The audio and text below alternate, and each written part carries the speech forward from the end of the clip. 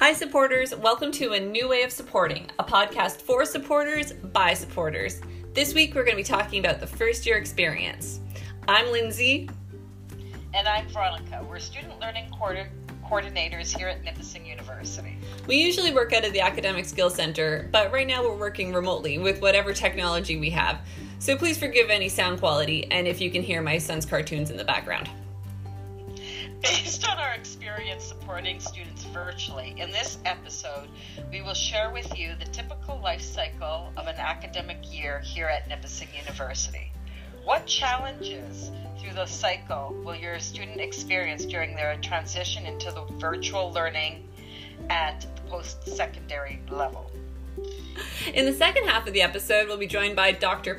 Maher, Dean of Teaching, where he'll discuss the university's role in supporting students in this virtual environment. Let's move into our first segment.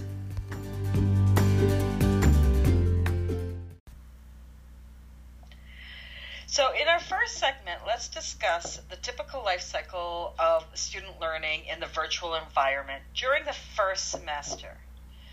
So let's talk to Lindsay about what we think students should do prior to September. Well, I think one of the best things that they can do before arriving, number one is enjoy their summer and enjoy that time off. But maybe starting to think about what they might be getting into over the next semester and how their day-to-day experiences will kind of change. I would start getting them comfortable with the idea that courses in the online world are maybe going to take more of their time than potentially they expect. We do recognize that online learning should generally take about 7 to 10 hours per week per course. So there is a lot of content, and that includes getting through your weekly material, and it includes studying and all of that stuff, working on assignments. But starting to get that into their headspace would be a good thing. We also offer transitional programming through the summer. So I run an academic skills clinic for students that they can attend to get an idea of what the expectations are going to be, and they'll be learning more about that in the coming weeks. That's what I would suggest. Do you have any thoughts that you've kind of suggested to students over the past? I know with math it's a bit different. Yeah, and with math, sometimes if you're going to be starting a math course right away in September, then I suggest if you're anxious about it or you want to understand what to expect, to have the student contact me. And typically I will know the math course and what the student should be doing to prepare for this course. Additionally, students should also be visiting the bookstore to see if their textbooks are available at this point. There is on the Nipissing website, type in bookstore and you'll see the link, and there'll be a list of courses and the books that are required. And you can start making sure that you have all the resources you need for all the courses. Mm-hmm. So what would we do now in September? So classes are starting, first day of class. What do we do in the virtual world? Lindsay? Yeah. So I think in a lot of ways, especially the first week of class, a student can kind of expect similar things that they might have expected on campus, which will be kind of nice if they transition to on-campus learning later on. That transition will sort of be similar-ish. In that first week, they're going to be collecting their course syllabi, so the outlines, and that's a super important document that I would definitely encourage your students to be looking at and really getting to know that document. It includes due dates, it includes assignment values, it sometimes includes descriptions of what lectures are going to be about and what they're going to be learning. And it most certainly includes the learning outcomes for the course, so they can have an understanding of what they're kind of working toward. So collecting that syllabus and not, forgetting about it in the bottom of the virtual academic backpack is a really helpful thing to do, because then they can take that material and put it into their organizational system. They can start to lay the foundation for a successful semester. The other things that they can be doing in September is communicating with their faculty member about expectations, like academically, what does the faculty member expect? What does the faculty, if there's online participation, what does that look like? And they can really spend those first couple of weeks of a course getting to know the course, getting to know whether or not this is a course that they want to be in, because there are opportunities to make changes early in the semester by connecting with academic advising, of course. Outside of that, I would say making connections with different on-campus or online on-campus resources, and trying to incorporate some positive study habits. So rather than waiting until there's a test coming, starting those study habits early. Like the second week of classes is a great time to start studying the material you learned in your first week. So establishing those habits early means that by the time midterms roll around, you've kind of been studying for 6 weeks or whatever the time frame may be, which is a much healthier way of doing it than sort of celebrating the night before an exam. And in our roles, when we support virtual students, we often see that virtual student not thinking that it's important to start studying, because you kind of do get far removed from that classroom experience. You really do need to keep up on the required readings and the required math problems or whatever it is in September to develop, as Lindsay said, to develop those study skills and keep on pace with what the professor has laid out for September. Yeah, and actually you bring up a great point. We probably should have said earlier, we've been working with students in this online world for years, supporting students in different programs, working with different faculty members. We've seen students move through entire degrees in a virtual world. So we do have sort of a background in where things can go really, really well and where things maybe can go a little less well. So in October and November, what does that life cycle look like for the student? Oh, that's quite often October and November. That's where, how do you say it? The dust has fallen off the rose, or the bloom has fallen off the rose. Quite often, you know, the excitement of the first few weeks of class is kind of dulled a little bit.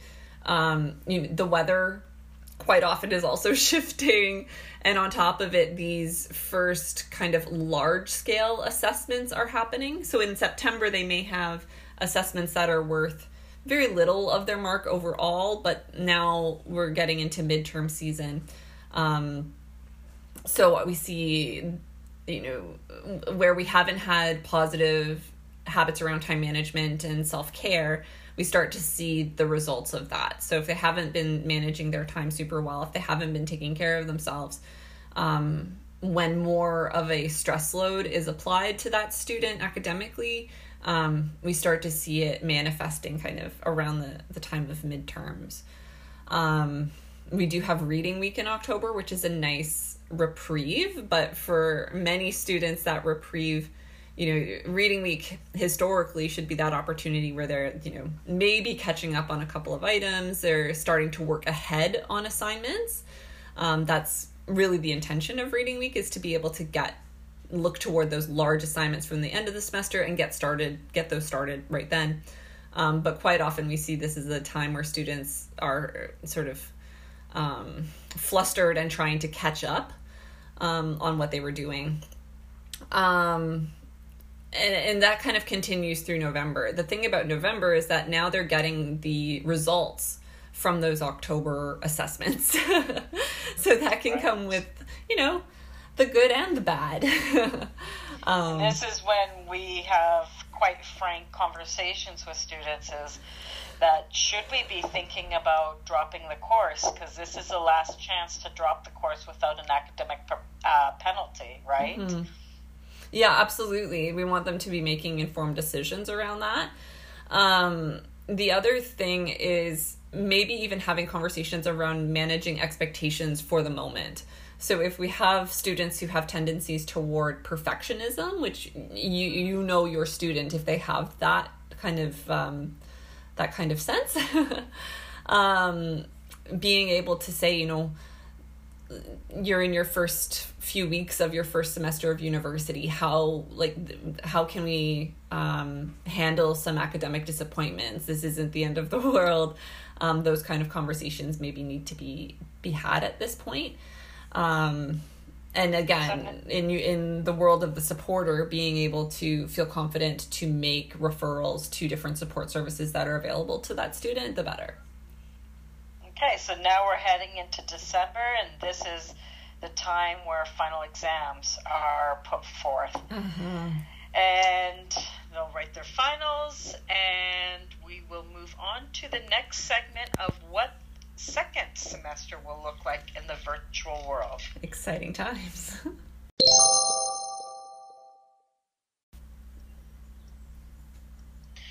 Welcome back to our next segment, the second semester. In this segment, we'll discuss what the typical life cycle is during the second semester. Mm-hmm. It's much like the first. However, there are a few considerations. For example, what about the 6-credit course that continues into January? Lindsay, what are your thoughts on that? Yeah, so with the 6-credit courses, so the ones where a student may not necessarily have a break when we have the winter closure, in February we start to see the larger assignments for those courses being due. So that's something just to be aware of. We're also mindful that for those courses there potentially are more exam-based assessments, so more testing opportunities. So they've sort of been going through the material for that course for a really long time without a break. Throw on top of it that the knowledge that, you know, it's winter, and potentially unique challenges that just come with it being cold and a bit darker and that kind of thing. So we're dealing with more fatigue based, I would say. Like, do you know what I mean when fatigue based concerns at this point? Like, they're ready, especially by the time March rolls around, they're kind of ready to be done. And you did bring up a good point earlier where there might be financial challenges at this point of the year too, depending on how things have gone for the individual student. So lots of maybe extracurricular challenges that manifest in the academic world, because everything at the end of the day when you're in school, a lot of the concerns, the peripheral concerns to academics, they show up in the academic world, because that's where the student kind of spends a lot of their time. Absolutely. And then they're heading into their final semester months, mm-hmm. and getting very close to the end of their first year, and there could be some challenges about worrying about whether or not they can enroll for that second year. Mm-hmm. And do you have any thoughts on that? I think a lot of students do tend to catastrophize what is happening. One of the best things that they can do is try to stay informed of where they stand in a course. And that's where I know I've worked with students on, you know, getting a realistic snapshot of where they are. And I know Veronica has done that as well, so that they can have a better understanding, because sometimes a student will get, you know, a few bad marks and they're just on edge and thinking, well, that's it, I'm done. But that may or may not be actually the case. And they should definitely come and meet with us if this is the case, because we do have ideas of mm-hmm. how to proceed Absolutely. In such cases. Absolutely. So, Lindsay, what would be, before we close out this segment and mm-hmm. bring on our guest, what would be your number one thing that you would say about learning in the virtual world for a student? Your number one tip? My number one tip is, I would say, for them to be taking it as seriously as they would sort of an on-campus course. It is going to take time. There's going to be time invested into each course that they're taking. So the sooner they kind of wrap their head around that idea that this is more than just, checking into a website every once in a while, the better. And my number one tip, especially for math students and even science students, is that get your notes, your study sheets, your cheat sheets, whatever they are, get them ready for these final exams, because there are situations now where you are allowed to have more than one cheat sheet for a math test. So get your resources and your notes in a very organized manner that you know how to flip through it and be very precise when you're getting ready for those final exams. And the cool thing about getting ready in that way is that it's actually a sneaky way of studying. Exactly. So those are some those great tips, Veronica. But you're right, we should move into our guest. And actually, I am going to be spending time with Dr. Pat myself. So we'll be chatting with Veronica at the end of our episode.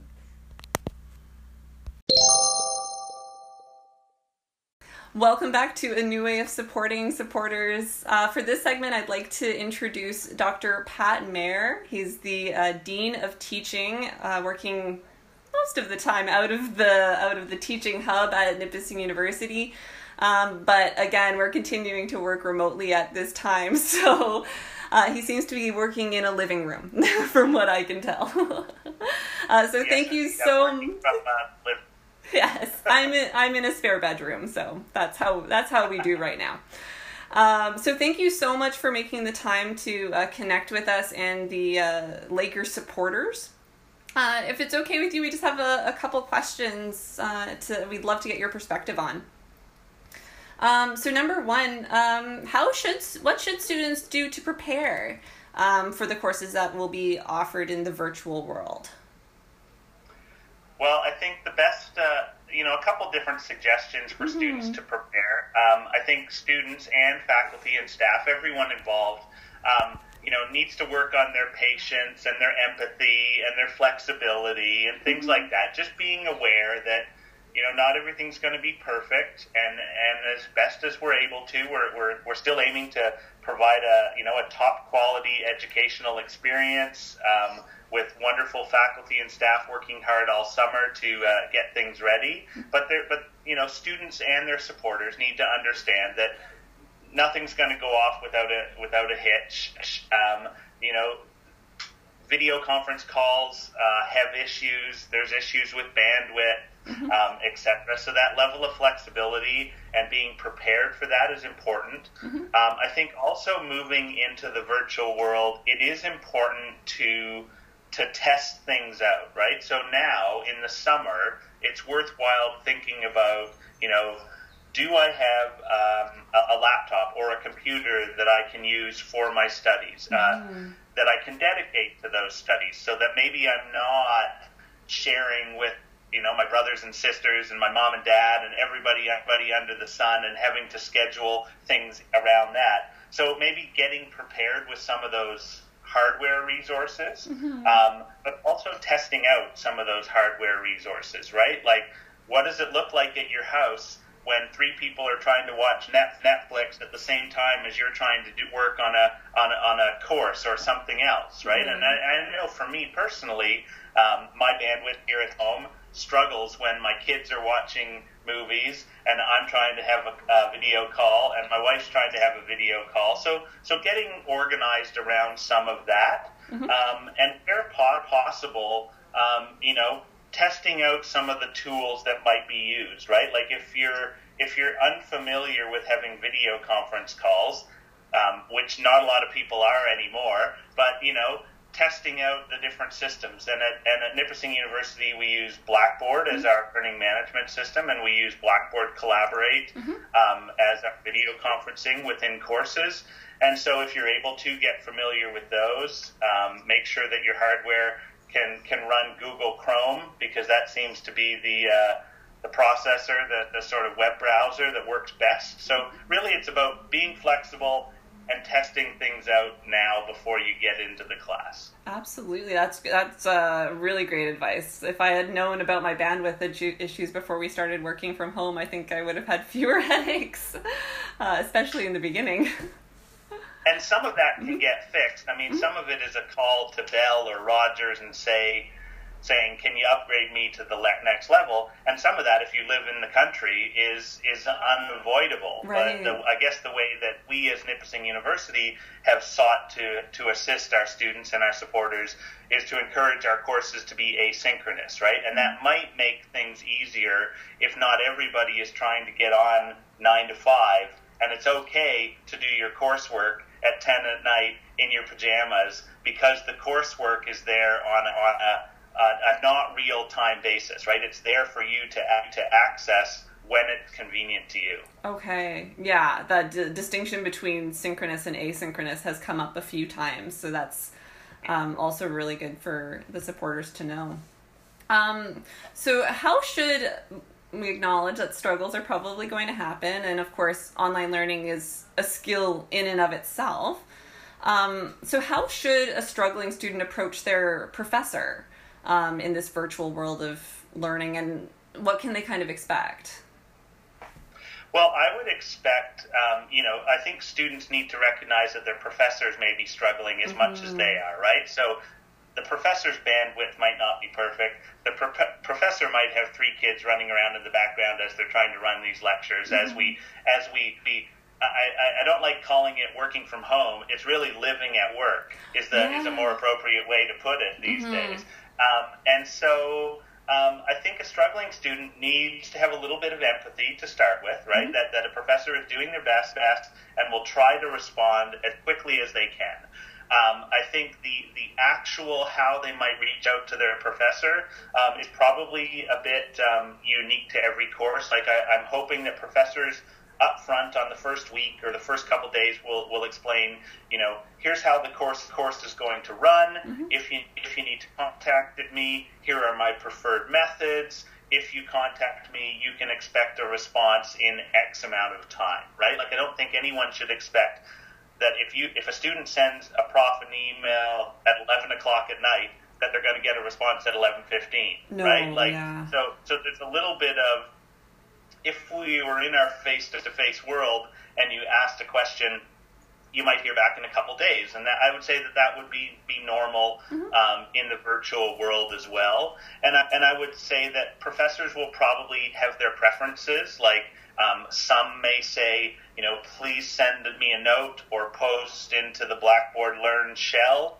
if you have a question, or email me directly. Some may go as far as to say, here's my cell number, or please send me a text, or something like that. So I think it is a little bit dependent on each professor, but as long as we're still operating in that sort of generous spirit of responding within a timely manner, that is probably a few days. If it goes more than that, then of course, follow up again.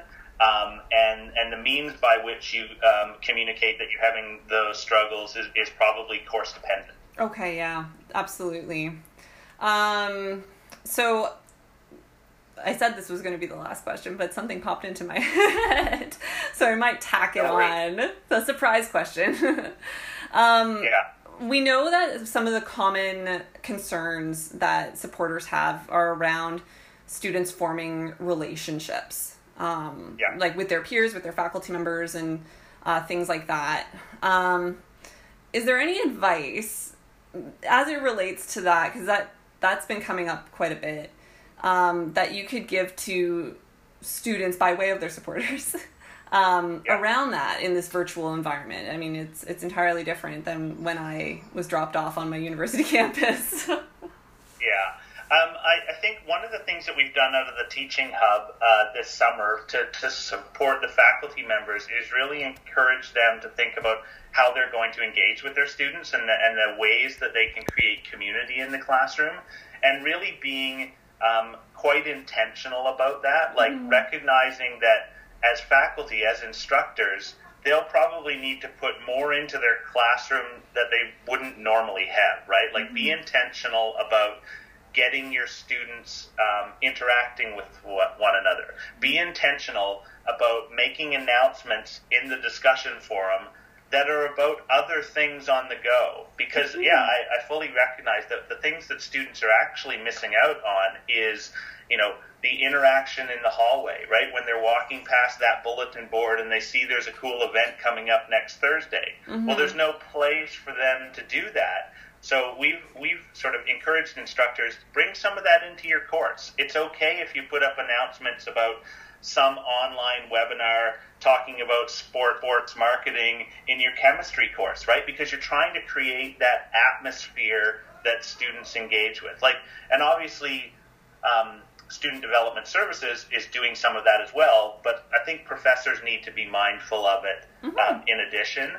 And also create some spaces and actually create multiple spaces in their course shells where that sort of off-topic or off-course content conversation can happen, right? Because students are also missing out on those 10 minutes before the class begins when they just kind of congregate and hang out in the classroom and talk about whatever it is that they're doing. Yeah. Well, there's no space for that really in the virtual world either. So what we've done is instructed that, best practices for teaching online does involve community development. It does involve student-to-student engagement, student-to-faculty engagement, student-to-staff engagement, and some of that will need to be intentionally brought into the classroom. Yeah, I love how much we've learned about online learning since I took my first online course a few years ago.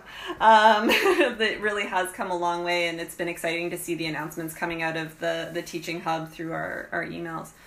So I want to thank you so much for your time today. And do you have any final words for our supporters? Well, I think my advice would just be, be supportive of your student and assist them as best you can. They're going to be under a lot of stress. Their professors are going to be under a lot of stress. So it's a bit about flexibility. But I think one of the bonuses of the way that we've sort of tried to develop the asynchronous structure is to give that flexibility, so that there won't be a lot of the student must be there from 3 to 5 on Thursday afternoon, and if they don't, the wheels will all fall off their university education, right? We're trying to think about, what content can be posted there and flexibly accessed by students one time, 4 times, 10 times, and then what level of community interaction or engagement can go and support the students to move past the content, right, and to allow the social sphere to happen. I love it. It sounds like it's going to be a really exciting, though busy and stressful, an exciting time, certainly in your area. Yeah, I mean, I think, perhaps no time was more critical to have these sort of supports, a Center for Teaching and Learning and things like that. And we at Nipissing, sort of got the ball rolling on that just before the pandemic. Yeah, this is all rolled out quite in a timely kind of way. So yeah, thank you so much for your time today. And hopefully I'll see you on campus at some point eventually one day. Exactly.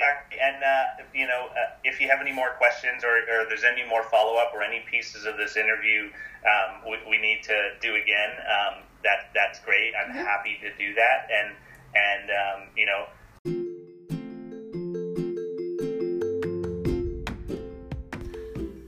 Well, supporters, that brings us to the end of our first and maybe last season of A New Way of Supporting, a podcast for supporters by supporters. We want to thank you for tuning in over the past couple weeks, and we really hope that you took some good information away from this about the university and about the first year experience overall. At least from my side, I'm going to say that I'm really looking forward to potentially working with your students over the coming weeks, months, and years, and maybe even getting to see you again when they graduate in a few years. Yes, thank you, supporters, for joining us in our podcast series that included such titles as Student Wellness and Unique Learning Environment, in which we can range anywhere from -40 to +40 for temperatures. Enjoy looking ahead and all that the future brings. Goodbye, supporters. Bye, supporters.